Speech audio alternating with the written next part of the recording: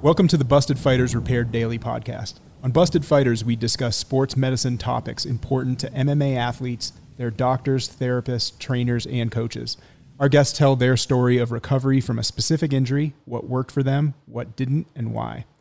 I'm your host, Matt Colby. I'm a chiropractic sports physician, and I focus on the problems MMA athletes run into during training, fight camps, and competition. Today, I'm here with my friends Tom Allman, Matt Andrade, and our very special guest, Augusto Mendez, Tanquinho. He's my jiu-jitsu professor. He has been for 8 or 9 years. And when Tanquinho's on a podcast, usually the focus is on his unbelievable career in jiu-jitsu and MMA. Today, our topic was his cervical disc herniation. He had an acute cervical disc herniation, a fusion, complications after surgery, and he was told it was going to be impossible for him to return to the sport. Guess what? That's not what happened. Afterwards, he came back and won ADCC. He was in the UFC, and he's still competing today. So here it is, an entire episode regarding how to ruin and repair your neck in MMA or jiu-jitsu with Augusto Tanquinho Mendez. Thank you for being here, Professor. I really appreciate it. Thanks, man. Yeah. So pleasure. Yeah. So we met 7 or 8 years ago. Yeah. I didn't know who you were. I knew very little about jiu-jitsu. I had taken like 2 or 3 classes. And from then till now, so much has happened. Yeah. I mean, you've won ADCC, you've been in the UFC, you're now doing ACB where you can do MMA and grappling matches. Is that right? Yeah. Yes. Yeah. So on this podcast, we talk a lot about sports injuries, right? And when I was putting this together, I've really been thinking about doing a sports medicine podcast for a couple years. And this is the episode I was always really excited about because we have a very important topic, right? How to ruin your neck in MMA and wrestling. And we have a very important guest, and you have a really amazing story when it comes to lower cervical spine injuries, surgery, rehab, rolling and fighting with and without injuries. Tell us a little bit about it. I know it's a long story, so just pick it up wherever you'd like to. Yeah. Well, for me, like I was living in Brazil, right? And somehow I hurt my neck there training. I don't know if I had something before or I never felt nothing. I was already a black belt and competing like internationally, all that high level competition. And like one day training, I just felt something wrong on my neck, and next day my neck was super stiff. I couldn't move, and then it just got worse as the days was passing by, and like in 10 days I need to do the surgery, like that was the time frame, like the day that I got hurt. From when you first got hurt. Exactly. Yeah. And then until I do the surgery, it was like 10 days apart. So it was just getting worse. I went to the neurosurgeon in Brazil. We did MRI, and he told me, man, we need to go to surgery right now, I had a big compression on the spinal cord. And he pretty much told him that I would not be able to train anymore, to competing or nothing. He said, with luck, we're going to be able to teach, show the moves, but like competing on the high level, the way that you do it now, it's going to be impossible. Not a very optimistic prognosis. It is, yeah. Well, but like, I understand doctors, most of the time, they want to tell you that you're not going to, right? Do things like that. Now, was your particular neurosurgeon, was he or she familiar with like the nuances of the sport? Well, he told him that he was, but I think he was not. Right. I think he just, I know what jiu-jitsu, I think when a lot of jiu-jitsu or grappling patients find themselves speaking with their doctor, they have to kind of fill them in on what all you're doing, right? That's right. I think lots of times with neck injuries, they're picturing, I think sometimes the athlete is picturing that they're sustaining these neck injuries from getting choked or from getting neck cranked. But the real mechanism of injury for a hurt disc in the lower cervical spine is usually compression, like axial compression, like weight on the top of the head or weight to the forehead. That's, I think, what happened to me, because years, like I used to post my head on the ground, like to avoid like sweeps or takedowns, or just hitting my head constantly on the ground through the years, and eventually probably that's how I got like a hernia and they need to do the fusion.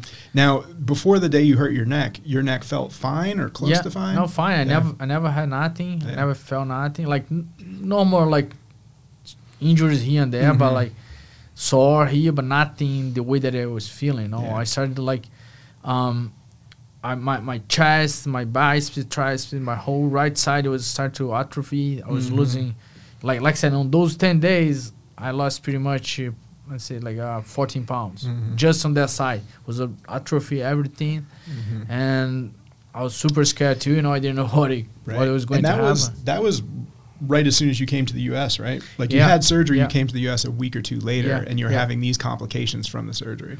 Yeah, well, like I had the trip already scheduled. I was coming to United States. I'm moving here in December, and that's happening, I think it's in November, if I'm not wrong. And then, like I said, in 10 days, I did the surgery. I did the first 2 weeks of rehabilitation in Brazil, and then I just moved it. You know, that made me even more scared, you know, because I didn't know like what's going to happen here. And I was thankful to meet you, you know what I mean? And back in the time, I think it was first week or maybe second week, I don't remember exactly. And then you started the treatment with me, and pretty much I did everything here with you, you know, like getting back there, getting the muscles back, taking care of the neck again. Yeah, and just to catch everybody up to speed, right? So Tanquinho apparently had an acute disc herniation. A lot of disc herniations with wrestlers and grapplers are chronic, meaning like you had a problem that finally got to the point where your disc broke. It sounds like for you it probably was an acute herniation versus chronic. And who knows if you had something going on ahead of time, but with driving with your head and posting on your head and things like that, it could have been the situation where eventually, you know, it took a certain amount of damage and that disc broke. Now, the surgery that Tanquinho had was a C5, C6 fusion, which is really common among wrestlers and fighters. I know at least 7 or 8 grapplers and wrestlers and MMA fighters who have had fusions. And, of course, it's something you want to avoid, but in his case, he needed surgery. Like, things were very painful and going very wrong. He probably had a huge disc herniation in there. Yeah. And when they did the surgery, what Tanquinho was talking about regarding his arm getting weak and losing weight, and that's called a C5 palsy. And it does happen fairly frequently with fusions. And I took a little bit of a look this morning before the podcast, and depending on the source, they say it happens somewhere between 3.5% to 4.5% of the time when someone has a fusion, and that's specifically for the segment that you had at C5, C6. So they're basically welding it together? Basically, what they did is he had a disc explode, right, herniate at C5, so the disc had to go. Because the disc is pinching the nerve, right, the C5 nerve. And so they remove the disc. They do a discectomy, right? They take the disc out, and then they do a fusion. So they took vertebrae number 5, C5, and vertebrae number 6, and they made them one. Wow. So you're shorter afterwards? Maybe slightly. Well, they're taking a very small disc out and usually put bone grafting in. Shit. So that's why I'm short. No, people see. You were tall before. I was tall, yeah. But one other interesting thing about the complications that he had afterwards is that it was a C5 palsy, and that was the C5 segment that was fused, and that's where this complication after surgery happens 3 or 4% of the time. So the arm was dead? Or? Not dead, but like I lost pretty much all the muscles here, like just atrophied the muscles. So I couldn't even do a push-up, like right after that. So and it's like your pec was like, for lack of a better word, it looked deflated. Like there's a pec muscle here, and see like, flat one. Yeah, like both of them. Yeah, you couldn't see the difference. Like when it was like no shirt, you see like, oh man, one side is good, the other one is not. Yeah, the lateral pectoral nerve branching out from C5 is where this happens the most. And most people do get better. Like this can happen right after surgery or up to 20 days after where this problem occurs. And most of the time it does get better on its own. We worked on it, you know, when he came in the clinic, and we were doing some things to help, you know, help it come back faster. But there really is no way to tell if some of the things we did, like soft tissue therapy, a little bit of traction, laser therapy, if those things helped, or if they were just supportive, or if they didn't really do anything and he just got better on his own. It's hard to tell, but very scary, like when you have a surgery like that to fix something and you come out with a new problem. Exactly. And like for me, I didn't know if he was getting the muscles back or not. Like I said, in my mind, it was just which the doctor told me I will not train anymore. I was just trying to get the muscles back and have a normal life. You know what I mean? Like, So it's kind of like choking off the hose to that area where you're not even push-ups weren't helping. It's just deflating. Yeah, That's crazy. You're pinching the nerve. Yeah. And the reason it happens a lot with C5 is C5, that nerve is where the peak of your lordotic curve is, the curve that's in your neck. And when they do the surgery, not because a mistake was made or anything, that nerve can get pulled on and tethered and tractioned back, and either it gets damaged permanently or damaged temporarily. that's what why the happened here. doctor told me I need to do the surgery right away, because he told me it was like big compression and was making damage on the nerve. So if I keep that compression longer, might be like forever. You know what I mean? So he said, well, let's do just the surgery, head to the hospital, do it right now, and that way, like, with time, the damage is gonna heal, and then you're gonna get back the muscles back. Which time? No, I think for me it took about like probably 6 months to start to get everything back, and then for sure I didn't have any pain right after the surgery. Sounds frustrating. Yeah, that was. Well, it was a hard time. You know what I mean? And imagine like moving from Brazil to here. You know what I mean? Not speaking the language. You know, so it was a really hard time. When did you get back to training? How long after surgery did you actually start to do Train, things yeah. on the mat again? Well, like I did a lot of exams first to get the authorization for the doctor. No, because I didn't want to step his toes and say, hey, okay, I'm gonna do. I'm tough. No, I said, well, like I don't know. It's my neck. If something goes wrong, like I might be paralyzed forever. No, so I said, well, like, so he sent me to do new exams here. I did the MRI again. I did another one that I don't remember the name.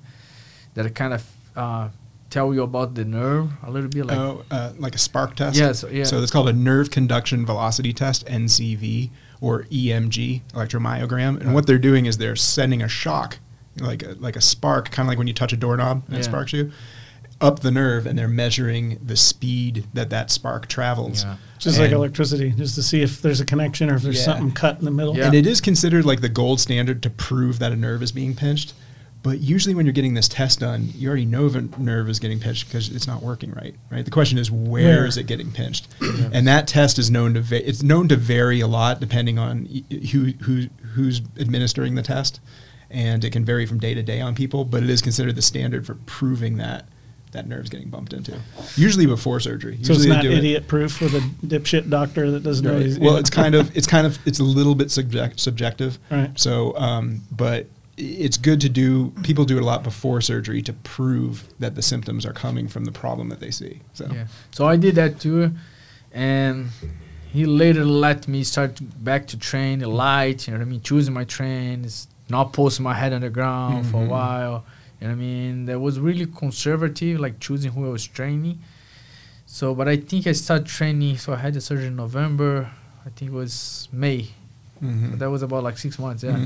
So that's when I started training light again. And that was May. In August, I fought my first tournament back. That was the Las Vegas Open, and I won my division too. I was like I said, I started training in May. Probably in June or July, I started training really hard again, like high intensity. And then I just was missing too much in the competition. I said, oh, I'm gonna sign up and compete and see what's gonna happen. And then won, so I was like, okay, cool, that's great. Did you find yourself favoring it at all? like, do you roll differently now? I think back in the time I did. Not now. Yeah. Now, like I just forget about. good. And then, but like back in the time, it was super like, oh, nobody can touch build my confidence. neck. Exactly. Nobody touch my neck. You know what I mean? If someone was on my back, I was okay, tapping, start over again. And I never had that ego. You know what I mean? To be like, oh, I'm the tough one, especially in training. Like I like training harder, but I need to understand limitation. You know? Right. And back at the time, I had some limitation, and that was not my first surgery too. You know, the fusion was not the first. I had like a elbow surgery too, that took me out for 6-7 months too. Before that, like 1-2 years before. So when I came back, it was almost in the same situation. I didn't want to post my hand on the ground, or I don't want someone attack my arm. So I just changed my game to defend him on my arm, and they started to do the same thing with my neck. You know. One thing you brought up was posting on your head, right? Yeah. Now, when we have wrestlers and jiu-jitsu people and MMA fighters, present to the clinic with neck problems, especially if they have radiating pain, Now this is where the athlete really has to start considering the amount of time they post on their head. Some people post on their head a lot and some don't. Yeah. People who shoot in for single and double legs a lot and get stuffed, that's not great for the discs in your neck too. And it's not to say that these things are going to cause problems with your neck, but once the athlete has identified that they have a problem, now this is something worth avoiding. Like you had to avoid that after surgery in your situation, but there's plenty of athletes that we meet who are having ongoing neck issues, but they don't sort of revise their game, right? But that's the thing, like I changed that a lot. Like when I heard I had the surgery, through the years, I started to protect my neck way more. And like shooting to single leg or double leg, that's something that I avoid like almost 100%. I pretty much don't shoot anymore. But during my preparation for ADCC last year, 2019, in September, was a no-geek tournament, so there's a lot of wrestling there on the ADCC rules. So I was doing way more like shooting. And then a week before the tournament, I did a big shooting in Kyler Phillips, and I hit my head, the top of my head, on his hips, and I felt right away going to my arm again, and I was like, oh, I can't believe it. No, when you did that, did you hear a bunch of crackling like in your neck? No, I couldn't hear nothing. I mean, it was too fast too. I just felt. Gotcha. And then I felt a little bit sore, but nothing too bad. So I just rest. It was already like 1 week to the tournament. I said, okay, I'm gonna rest, try to recover that. And then I went there, I fought again. I didn't feel nothing during the fights. I won the tournament. And then I took like 1-2 weeks off, and then I got an MMA fight. So I just started camp again. It's my first week training. I felt again my neck.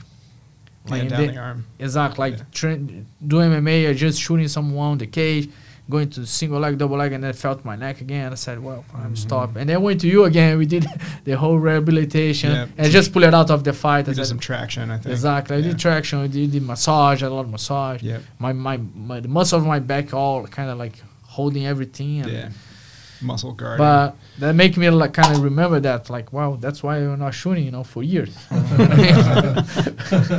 The only other mechanism of injury you can think of offhand, like we talked about shooting, talked about posting on the head, is especially in jiu-jitsu, is inverted guard, right? Yeah. Because a lot of people can do inverted guard all day, and sometimes, especially bigger people, can't even get there. And one way people hurt their necks a lot and have disc bulge, disc herniation, and disc protrusion. I should say disc protrusion because that covers everything. Disc protrusion issues later is they either get smashed, right, and both legs up over their shoulders, and wrestlers get smashed too, or they're playing a lot of inverted guard. And the theory there is that when you're in an inverted, you're stretching out the posterior longitudinal ligament that holds your discs in.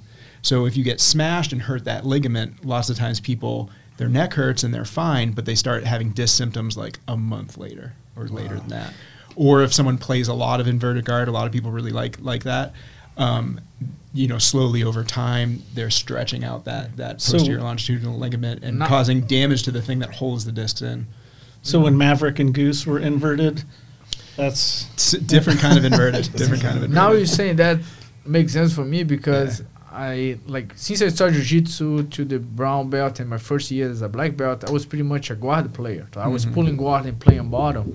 And since I hurt my neck, I just started to develop my top game. And now I am way more top player than a guard player, So I just more on top and probably might be because of that, you know what I mean? I didn't want to be on bottom and people like stack me and crush my neck again. I said, well, just be on top and that's it. Yeah. And for people, if you do get stacked, especially if you're a less flexible player, when you get stacked, you automatically turn your head to the side a bit. That gives you some room. If you get stacked quickly, like in a tournament, and you keep your head straight, that's where even in training. Sometimes it's hard to control the pace of someone, and they just go too fast, and that's happening. Yep. So we've talked about like how these injuries happen and the things that when you start having a neck problem you need to avoid. Let's try to get into like what we can do that's proactive. Like in your case, you had that disc splatter all at once. And there wasn't a whole lot to do. But with a chronic problem, some of the things that we did for rehab are things that can be done on the front end. And for some people, hopefully to avoid surgery, to avoid these things getting worse, because a lot of the disc issues in wrestlers and grapplers are a chronic, slow-moving thing that came on over time. And one thing that people recognize a lot more today is the use of traction, or as I like to say, spinal decompression, right?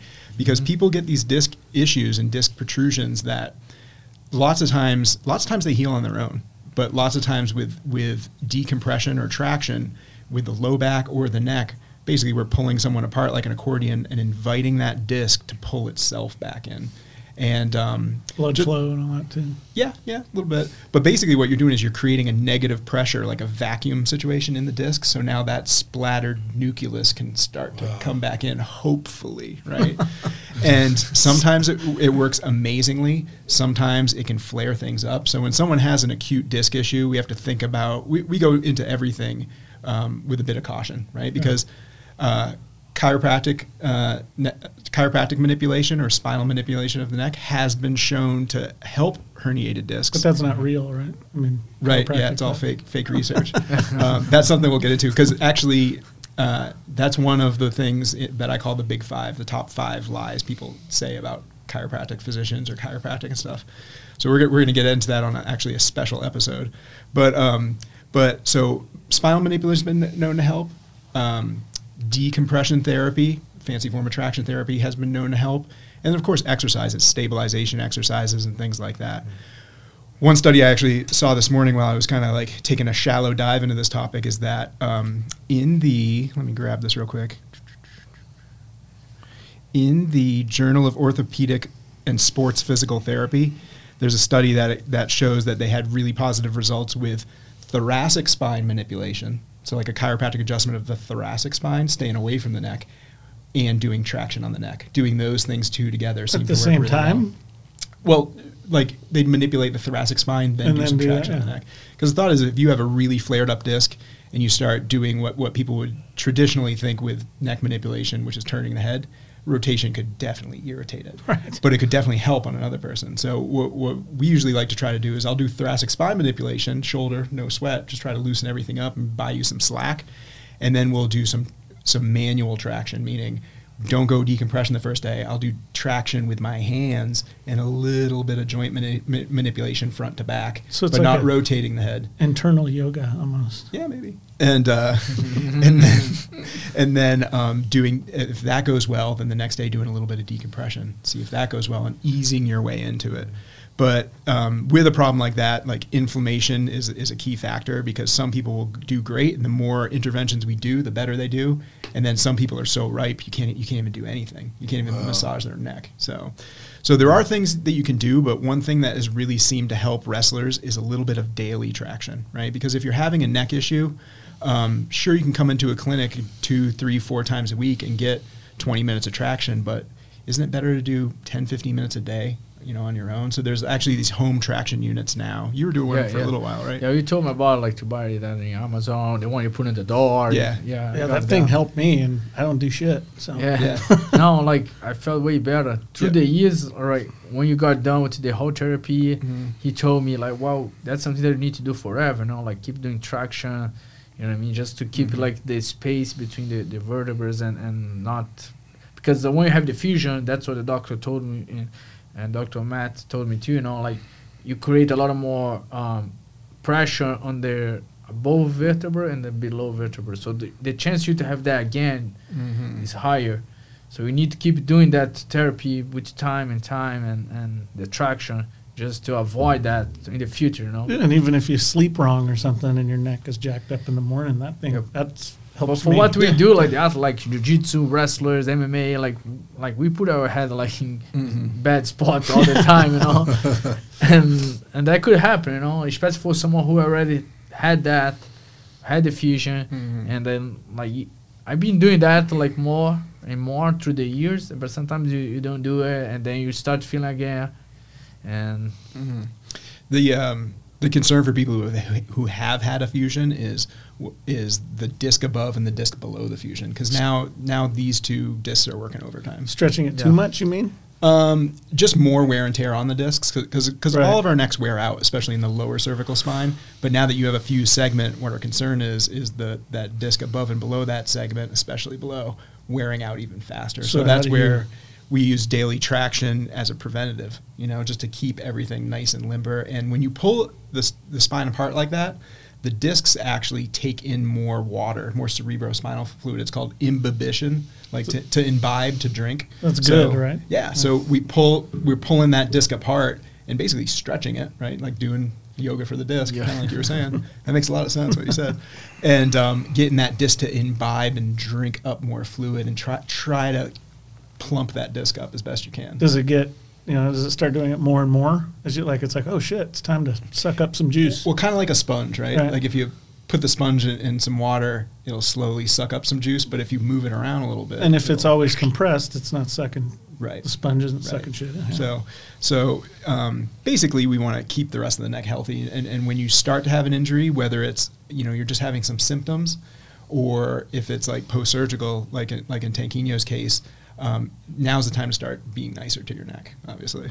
Yeah. And the funny thing is, after my surgery, the whole treatment, let's say that was 2011, 2012, that when I did the therapy.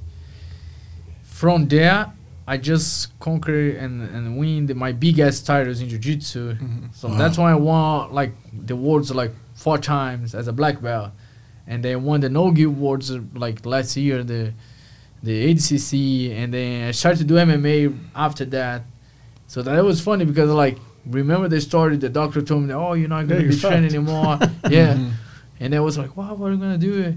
And then seeing the treatment that Dr. Kobe gave to me and that works and giving me hope again. More and more confidence. Exactly, confident for sure.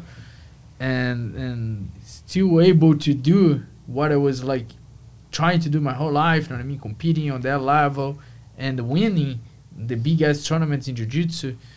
So it was something like that that make me really proud, you're doing it better. Sure. Exactly. I think everybody needs to go through a fusion surgery. No, just kidding. Elective fusion surgery. No, just kidding. But maybe for me, it was something that I need to pass and help me to be a better athlete, to be more professional. You know what I mean? Take care of my body a little bit better too, and I don't regret now. So, is there anything you do daily now, like neck exercises, to keep your neck moving right and strong? I do some body weight, moving my head, lying down, move my head, but not daily. Mm-hmm. But because normally sometimes you're training, you playing guard in your body, sometimes you hold your neck, so you're already getting your neck tired. And especially for MMA, you training boxing, so you do a lot of head movements. Mm-hmm. So I think that's all helps, the muscle part. But what I always do is stretching. That's something that I try to do before every practice, stretching my neck, all the direction that I can. Especially if I start to feel that I start to get tense and then tight. I try to stretch pretty much every day, Mm-hmm. There's a little bit of evidence, from in the world of research showing that strengthening your neck can prevent neck injuries. Is that the halo thing or whatever? Yeah, there's that. There's just neck strengthening in general. It's one of those things that's hard to prove. It's hard to prove that stabilizing your neck and shoulder blades is going to be good for a disc herniation specifically, but it passes the common sense test. So we're talking about things you can do like traction and soft tissue work and strengthening. It's one of those things that's hard to establish exactly what everyone needs. So what you try to do is take the exercises that have been proven to help or be the most likely to help. And with a person with discogenic symptoms, maybe they know they've had MRI and they know they have a disc issue, maybe they don't, but chin retractions are very simple. And you often meet people who have been a disc patient for more than a year, and no one's ever tried neck retractions on them just to see if it makes them feel better or worse. And neck retractions are easy. Sometimes people call them chicken necks or chin tucks, but you just try to sit or stand with good posture. I like to really get shoulders back like this, and you just do neck slides back like this. That looks cool. Right. And it seems like if you were somebody with pain down your arm and a disc diagnosis, that that's too simple. That's not going to make your symptoms better, but you see it time and again where someone comes in who's really hurting like that. No one's ever tried that with them. There's a ton of clinical evidence showing it's helpful, and you try that and their symptoms temporarily get better. But it sort of proves with that person that some neck stabilization is going to be good. But sometimes when you're really hurting, you can't really do this stuff. Sounds like chiro bullshit to me. Right. But. So lots of times it starts with passive care, like getting someone feeling better and then getting them active.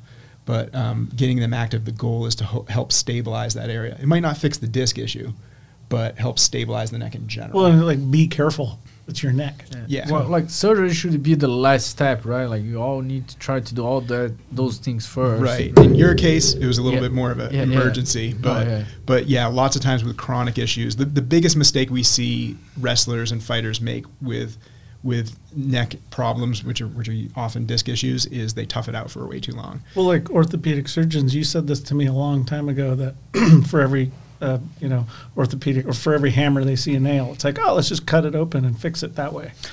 Yeah, before that can be part of the problem too. Or that can be. And part you of get the told by a doctor, like, I'm just going to listen because he has a stethoscope around his neck. Well, sometimes, like, one thing about disc issues in the neck and the back is that there's not a lot of great clinical correlation between what you see on MRI and what the patient's feeling. Because you could have a patient with a ton of discogenic type symptoms, and you get that MRI report, and they've got a little disc bulge, right? Meaning they're a pussy, right?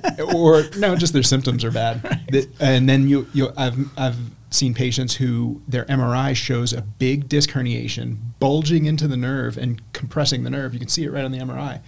And they have a little tingling in their fingertip.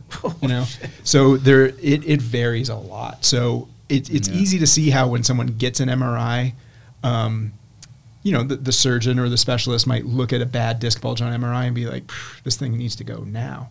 But the patient's presentation isn't really all that bad. Yeah. So let's see. In my case, mine was really bad. Yes. I was in a lot of pain. Yeah. So before it was just like your neck was just jacked, like you couldn't even. No, like I couldn't move, but like I had like a sharp pain on my shoulder blade, like almost like a knife. Like all the time when you moved your head. Yeah, no, not moving your head, just sitting. The only way that I was not feeling it was if I put my right arm up like that. I was walking the street like that. No shit. Or lying down. When I was lying down, I was not feeling it too. Beside that was like it feels like it needs to be cracked, kind of like, or like it needs to be something. No, like I feel like it was someone like putting a knife like on my shoulder blade, and the whole time like just every time like just going a little bit more. And how long did you go around like that? Where it was? Well, like for 10 days. The day that it hurt. I heard it one day. Probably like 2 or 3 days after that. That's when I started to have those symptoms. So 1 more week until the surgery. Wow. So, Professor, you're still with ACB, right? Well, actually, my contract just expired today now in May, so I'm technically free agent. So, what are you thinking? What do you think is on the horizon? Is there any particular matches that you'd be excited about, or particular tournaments you're looking forward to? Well, I was looking forward to do some MMA fight. That's my goal right now. Maybe 1 or 2 fights on the year. I don't know if I'm gonna be able, just because the whole scenario, the whole pandemic and stuff. For the next year, I might defend my title on the HCC because I'm the champion. That's every 2 years. But I'm trying to push them to do like a super fight instead of do the tournament again. Just because I want something bigger, right? Like I'm already like 37 years old, and I mean, go there and win 1 more time the tournament. It's not gonna add in too much to my legacy. Like if they create something new, like a super fight, like a lightweight open or something like that, that is gonna add in something for my legacy, for what I'm gonna show. I would excite me to go there and compete, Yeah. So that way you could match up with particular people that you want to have a match with. Yeah. As opposed to. Well, like, I gave the suggestion to put me and the other guy, the division that was 170. So I was the 145 champion. So I said, well, like, put it with me, the 145 champion, and then the next division, the 170 champion, to fight it for the first lightweight open. Wow. Right. And that guy is JT Torres. He won the last 2 ADCCs, but we faced each other 5 times before, and I won 3, I lost 2. The 3 that I won, 2 were no-gi. So the 2 times that we fought no-gi, I beat him before. 170, So Well, I think I can do it again for sure. But like I said, I want something bigger, something that is gonna be open space for the lightweights competing, because now we just have the regular open, and you know what I mean. Like for the 145 guys, 170 guys, normally we don't go compete in the open, just because we need to fight our division before. And for the good ones who made to the finals, like that's literally like 30 minutes before starting the open. And you also need to make your weight every day, so you're gonna be like smaller. So creating a lightweight open would just create like a chance for everyone on those divisions to fighting like in an open, and of course make more money, like get like a more attention. And I think it would be fair for me or for him to be the first ones competing there. And so that's I'm trying to push the promoters to do that from HCC. You gotta start doing some Henry Cejudo stuff, cringe factor stuff. Yeah, well, I might do it, but I'm not good on that. I might need to Henry and learn a little bit of that. But I mean, like, I'm trying to do that. That's what I want to do the next year. And of course, hopefully we have the events all around the world back, and they can do some MMA fights again. And I'm not now fighting at 35. I'm going to fight 45. Right. I'm not that 35 anymore. We were talking on the podcast earlier this week. We were talking about weight cutting, and it's nice to think it's nice to know you don't have to do it, because it's a whole nother battle. Yeah. You know, well, beforehand. we still dieting, still losing weight, but it's not like for me. I walk around like 6'5". Sometimes I get in 170. That's my normal weight. You know what I mean? If I'm really in shape, I get like 60, like good, and then like going to 45, I'm still doing to diet like good 15 pounds. It's not bad, but like to 35, that's a different road, you know. Yeah. Your biggest cut ever was 20-something pounds, right? Well, I did 20. Well, I didn't make weight, but I was supposed to be 27 in 4 days, so I lost 21. Right. I didn't. I just gave her like 6 over. It was a order for the weigh-ins. I was not losing any more weight. I said, wow. Spitting into a cup all day. I was doing everything, you know what I mean? It was 6 pounds. If it was a little bit less, like, I would keep trying, but like, was like, I was literally 2 orders without losing like 0.0, 0.1, 0.2. And then the weigh-ins was on the next order. And I said, man, like, I'm not losing 6 pounds in 1 order, you know? I'm just stopping right now. I'm going to lose the same 20%. You know what I mean? So it's not... But I took a short notice, you know what I mean? 5 days to fight, 4 days to make weight. I was 27 over. Well, so... Right. When I trim just a few pounds for a jiu-jitsu tournament, like a few days, like I feel it. Like I'll get dizzy. You know? And we're talking about like 7-8 pounds. I get hangry too. You know, burritos start looking good, and it's like, whew. Professor, is there anything else you can think of that we should cover, you know, either related to neck injuries and jiu-jitsu, or anything else you'd like to talk about before we start to wind things down a little? Well, I think just people need to have the conscience, you know what I mean, to listen your body and you know what I mean, understand what's happening to you, and for sure, like, starting to do like the preventions, like you said, the stretching, then maybe the decompression a little bit every day, especially the fighters, competitors that... Like we said, we put our head in so many spots there, like on the ground, on the hips of someone. So that's good happening. So I think it's important, because you're never expecting to happen with you until it happen, you know. So that was me. I never had any problem. I was just going 100% all the time, and like posting my head, finding for every single point. And then one day that's happened to me, and then I passed through all that situation. So maybe if I was a little bit more careful before, I would no need to pass for everything, you know. So maybe good tip to everyone, just looking for your future, you know. When you're younger, nobody think about that. But when you start to get older, things happen, right? A common theme, too, is just the education of the fighter and themselves, because you'll get a lot of doctors, coaches telling you you can do this when you know you can't, or when you can do something. That's the evolution, too, you know what I mean? Like, the sport being involved in so much that you need to be professional. So you need to look to every aspect, you know what I mean? One thing that comes up on the podcast time and time again is you can be a fighter, you can be tough and aggressive, but you that doesn't mean you're excluded from being careful, you know, and listening to your body. Even sleep is a training, you know what I mean? You need to take your rest and sleep well, eating well, like do the therapy that you need to do, preventions. So yeah. All right, that'll do it for today. I'd like to give a big thanks to Professor Tanquinho. If you're here in Tempe, Arizona, and you want to train jiu-jitsu, I mean, why not train with the best teacher on earth at Soul Fighters here in Tempe and in the West Valley of Phoenix too. Also like to thank our sponsors, Dark Horse Lionheart and 48 Real Estate, the Beard Estate agents. All right, we will talk to you next time. Bye.